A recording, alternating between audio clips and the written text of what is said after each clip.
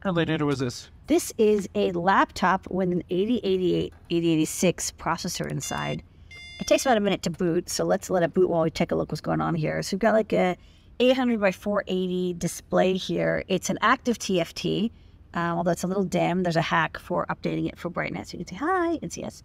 I got the version with the OPL3 Yamaha chip, so I'll find some software that uses this cool like sound card.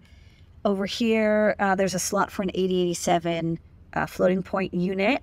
And then there's a USB port. The USB port goes through a CH347 USB to 8080 parallel interface.